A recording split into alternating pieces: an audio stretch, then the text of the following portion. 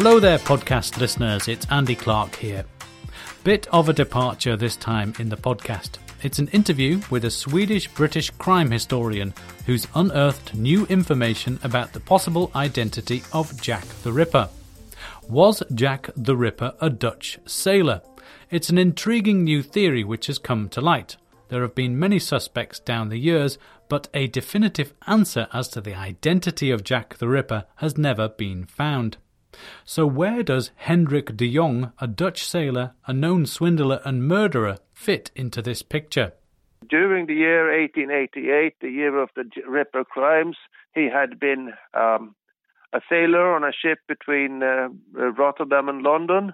So each time the ship came to London, he amused himself by murdering some hapless Whitechapel prostitute.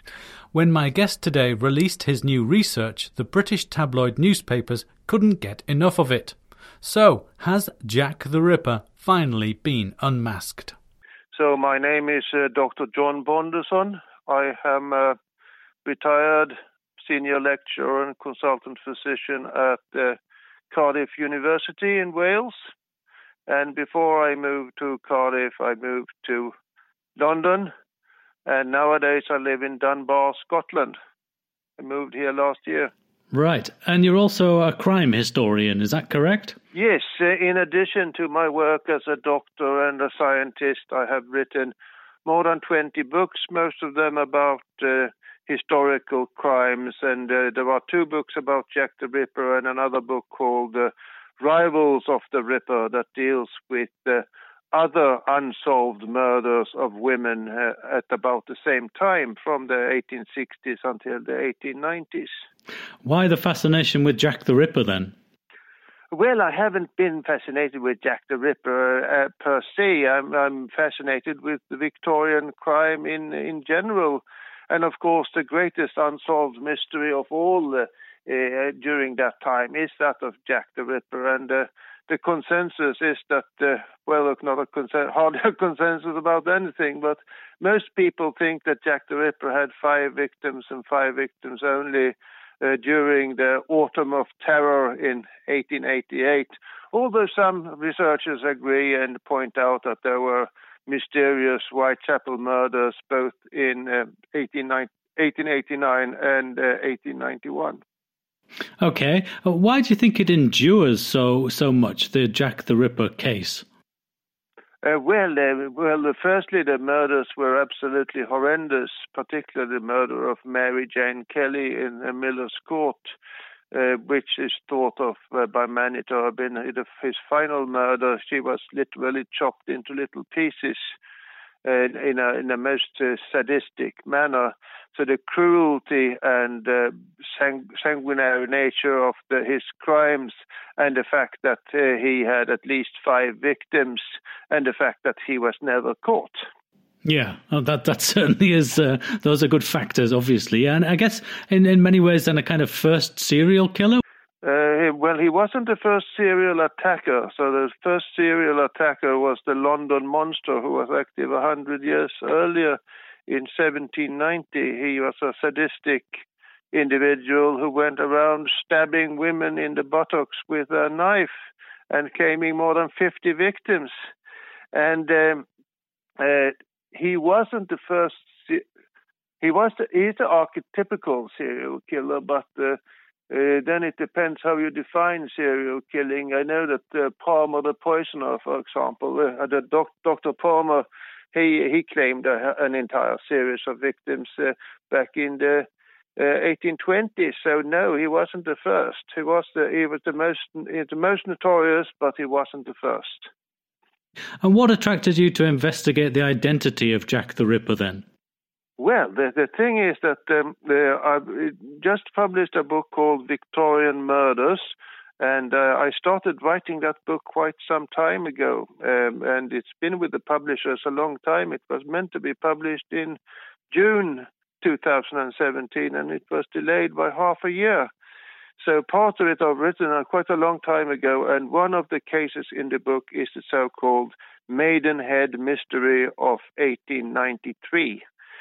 Namely that a young woman in Maidenhead, a nurse named Sarah Ann Jewett, she married a Dutchman named Hendrik de Jong. And Hendrik took her with him to Holland, and she didn't communicate with her family, which they thought was very queer because she was supposed to be very fond of her parents and sisters. And they got increasingly worried. And then de Jong turned up all out of the blue, and he claimed that she had eloped to run away from him with a big American and gone to New York. And they didn't believe a word he was saying, and they called in the police, and Hendrik de Jong was arrested in Amsterdam. And then it turned out that he had actually married another woman, a Dutch woman, a wealthy Dutch woman called Maria Sibylla Schmitz, and she was also missing. So had de Jong murdered both his wives in quick succession to get hold of their money? Well, the problem was that while de Jong was in prison being questioned and interrogated, he was a very arrogant character. They couldn't get anything out of him except from a load of obvious lies and untruths. The problem was that they didn't find either of the missing women, so he had some very cunning stratagem to make sure that both of the bodies disappeared. Quite probably through him murdering them and then burying the bodies in woodland. Okay, so he was a very callous and well. He was planning these things, so it seems then, and he had the form of these potential murders. Although I guess it was never proved that the bodies weren't found.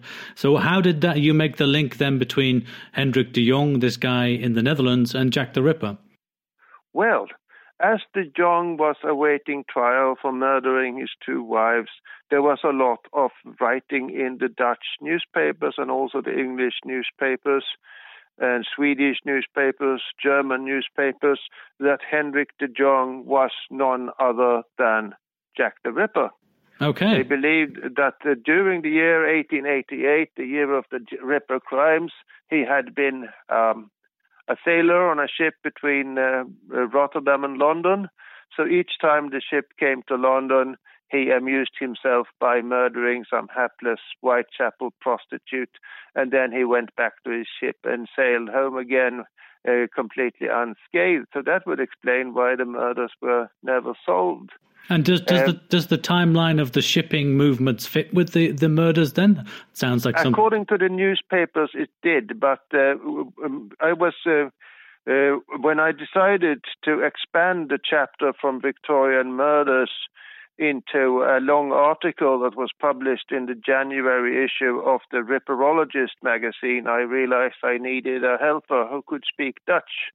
So I contacted a Dutch researcher named Bart Droog, and he trawled the Dutch archives and he trawled the Dutch newspapers, and we got a lot of interesting facts about Hendrik de Jong.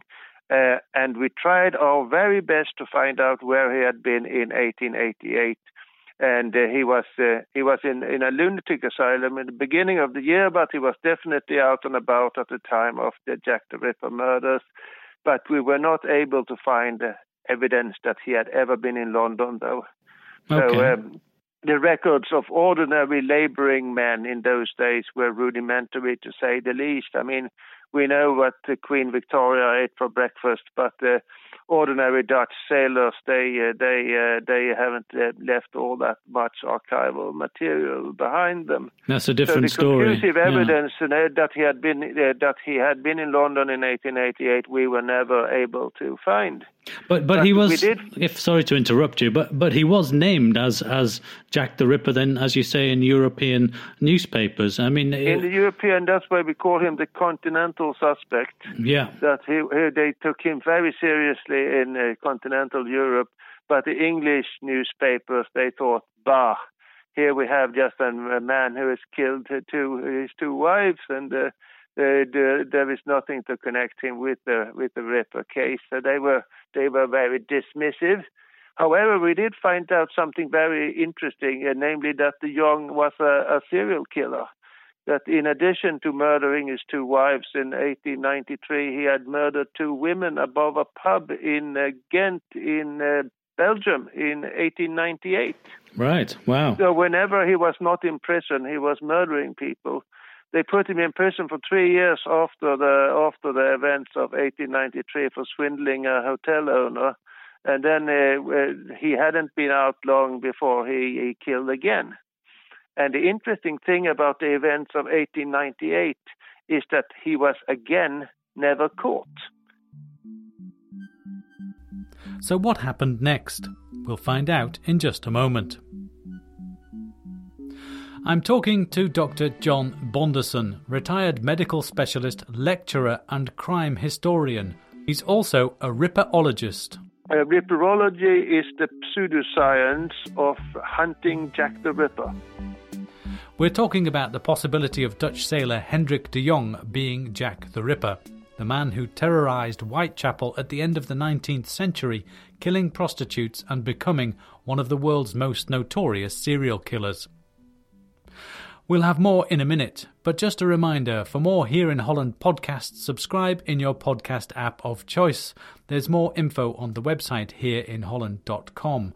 Actually, there's a lot of pictures related to this story on the website too, and other articles related to other podcasts. You can tell me what you think of the show there too. I'd love to hear from you.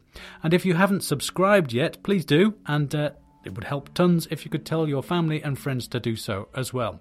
Okay, back to the interview. He managed to escape to America. And then he turned up in Boston a few months later. And he was again advertising for wives. And he got a whole bundle of replies from trusting, wealthy American ladies who would have been very pleased to marry a handsome young Dutch gentleman, as he described himself. And those women were, of course, very lucky that the police were called in and de Jong was exposed and the letters confiscated, because otherwise, God knows how many people he would have murdered in the United States. So the police in America knew of him then, I guess. They were informed that Henri de Jong, as they called him, had most likely come to America, and that he was probably in Boston, and he was active there under the pseudonym W.S. Preddy. Okay. And contacting wealthy women and offering to marry them, and then he left for Cincinnati, and that's the last we know of him. Was there ever a question? So the American police didn't actually track him down and were able to arrest him, or was there? No, we are dealing with a very cunning and clever criminal here, and he spoke very good English. He was an excellent linguist. He could speak German and French as well, although he didn't have any proper education. So he definitely had what it takes to escape the American police, and he was clever enough to do it. There is no question that he had any form of insanity, apart from a sociopathy, of course. He was a sociopath, and with an abnormal interest in swindling and cheating women, and occasionally murdering them. So he had all of the gruesome credentials to be Jack the Ripper. Yes, there was a description of him in a book in Dutch by his solicitor, Lambert Holbrink. And Holbrink wrote a description of the young person completely lacking conscience, capable of any crime, but still clever, cunning, planning. So that was almost a profile of what we today know about Jack the Ripper. And do you think he was Jack the Ripper then? No, I don't actually. Really? Okay. If I had to answer by either yes or no, I would say no, because I'm quite convinced that the Ripper mystery will never be solved. What is lacking in the case of de Jong is evidence that he was in London in 1888, and also his modus operandi is different from the presumed modus operandi of Jack the Ripper, because de Jong was a swindler who cheated women into marrying him, and then he murdered them if they proved recalcitrant. Whereas Jack the Ripper he murdered just for the sheer fun of it. more maniacal murderer, you could say, and like De Jong, who was a clever, cunning, planning murderer who was confident that he would never be caught.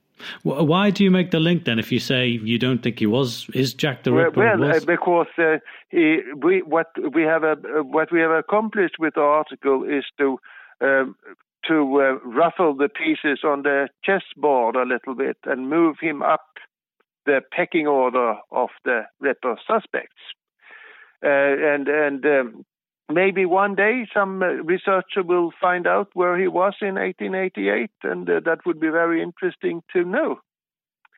And what we've also established is that he has joined a select club, namely that of known serial killers active at the same time as Jack the Ripper. So what you're saying is that if you were pushed now, you would say no, but that there's still a possibility. There is still a possibility, and previous to our article, he was completely unknown. There are a few articles about him in Dutch, but they are not particularly well informed. And we are the first people to show him up as the clever serial killer he was, and to investigate his possible involvement in the Ripper crimes. So you've unearthed a gruesome Dutch serial killer anyway, who possibly you've put him on the list of candidates now of potential Jack the Rippers. And as you say, who knows, research may turn up in the future which puts him at the top of that list. Quite possibly, but personally I would doubt it. I don't think the case of Jack the Ripper will ever be solved. Why not? Because too much time has gone by. There are various candidates that are thought of as being promising. Montague Druitt, for example, who had destroyed himself in the Thames soon after the murder of Mary Kelly, but he is not recorded even to have swatted a fly. He didn't have the killer instinct. And then there was Aaron Kosminski, who was a lunatic, a schizophrenic, who used to go around the streets of Whitechapel picking up crusts of bread from the gutters. But which prostitute would go with such a character? And he doesn't seem to have the killer instinct either. And then there are entirely preposterous candidates like the poet Frank Miles and the physician Sir William Gull, and even Lewis Carroll, who wrote, and Alice in Wonderland has been brought up as a Ripper suspect. So, really? Well, was there any evidence for that? No, not in the slightest. So as time goes by, Ripperology distances itself from its proper purpose rather than going the other way, because there is so much money in publishing books about Jack the Ripper, and there are so many people with unsound minds out there who have an obsession with Jack the Ripper and who pick a suspect, and then they're absolutely convinced that that person is guilty. And today, any person can publish a book through this Create Space and other rubbish they have. They pay a sum of money, and then they publish their book, and maybe 20 people buy it. So I have an old friend who regrettably died last year. His name was Richard Whittington Egan, and he was one of the finest Ripperologists ever. He wrote some really excellent books about Jack the Ripper. But even he tried to follow the literature, but he gave up during his final years because of all the rubbish that was published. Yeah. And what happened to Hendrik de Jong in the end then? Do we know? Well, the last thing we know that after being narrowly escaping the Boston police, he went to Cincinnati. So we don't know if he became a cowboy and gunned down some Red Indians, or if he kept on swindling women.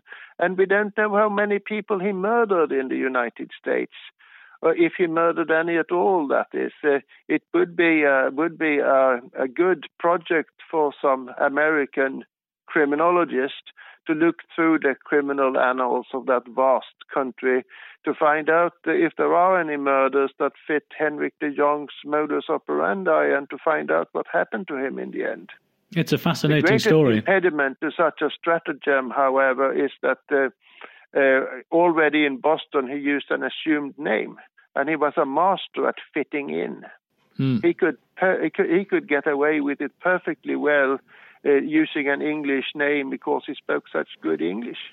Right. Okay. So it's a fascinating story, a gruesome story, of course, with those 4 known murders, 2 in the Netherlands and 2 in Belgium, and this link potentially to being Jack the Ripper, if even that may never be proved. It's a very, totally unusual story. Is it also unusual for you, someone who's a crime historian who's investigating this sort of thing? Well, some of the cases in my book, Rivals of the Ripper, are curious enough. But it's not every day you find a new Ripper suspect who is known to be a serial killer. He is a serial killer whether he was the Ripper or not. The problem was, of course, that he was active in countries where the history of crime is not taken as seriously as it is in Britain. So the people here, they think that he was just some blasted Dutchman who might have killed his wives, but we have proven differently, and that he is a very cunning murderer and certainly fits the profile of Jack the Ripper, although the conclusive evidence is lacking. Are there any family members left from the De Jong family in the Netherlands? Was it possible to track them down? Very good question. I just thought of that actually. That he had his parents died young. He had some brothers who also died young, and had a sister with whom he corresponded during the latter time of his life in the 1890s. So we haven't been able to find out what happened to the sister, though. I'm just having a look here. I have the paper in front of me here. Okay, yeah. Well, I got it here. His sister was named Elizabeth, and she died in 1937. Ah, okay, yeah. So I would say no. He certainly doesn't have, and there is no De Jong in Holland today who is related to him. So if he has any relations, they are offspring of his sister. And you haven't had any family members contacting you after this has had the publicity it's had? I think if I had been a family member of such a monster as Hendrik de Jong, I would have kept very quiet about that particular blot on the family tree. Yeah, you could be right there. Yeah, okay. Oh, well, you never know. You may be contacted. Somebody might be curious and maybe, to lay this to rest or maybe curious. Well, it's funny you ask that. I wrote a book a few years ago called Murder Houses of London, 3 volumes about a lot of obscure London murders. And I was contacted by the son of one of the murder victims. Right. And I was contacted by one of the murderers as well. Wow. Who objected very much to being included in a book when he thought that his crime was long forgotten. Ah, okay. So you never know what might happen. But he was more than 80 years old, so he was not in a fit state to come and murder me, fortunately. So you weren't worried about it? No, not in the slightest. Okay. Hey, well, Professor, thank you very much for talking to me. No, it was a pleasure. I was talking to Dr. John Bonderson in his new home in Scotland. The connection was via phone, so the audio wasn't as clean as usual, but it was a fascinating conversation, which I hope makes up for the scratchy sound. Dr. Bonderson is a retired medical specialist and lecturer, and author of a host of books on historical crimes. He's written more than 20 books, including 2 on Jack the Ripper. His latest book is called Victorian Murders. Hope you enjoyed this edition of Here in Holland. For more Here in Holland podcasts, check your podcast app, iPhone or Android. Just search Here in Holland and subscribe and you'll get the lot. They're on the website too, hereinholland.com. And please tell family and friends all about the podcast. If you want to really show your appreciation, then you could give me a review in your podcast app, Apple Podcasts or your Android app or wherever. And remember, we know what Queen Victoria ate for breakfast, but ordinary Dutch sailors, they haven't left all that much archival material behind them. From me, Andy Clark, thanks for listening to Here in Holland, and I'll catch you next time.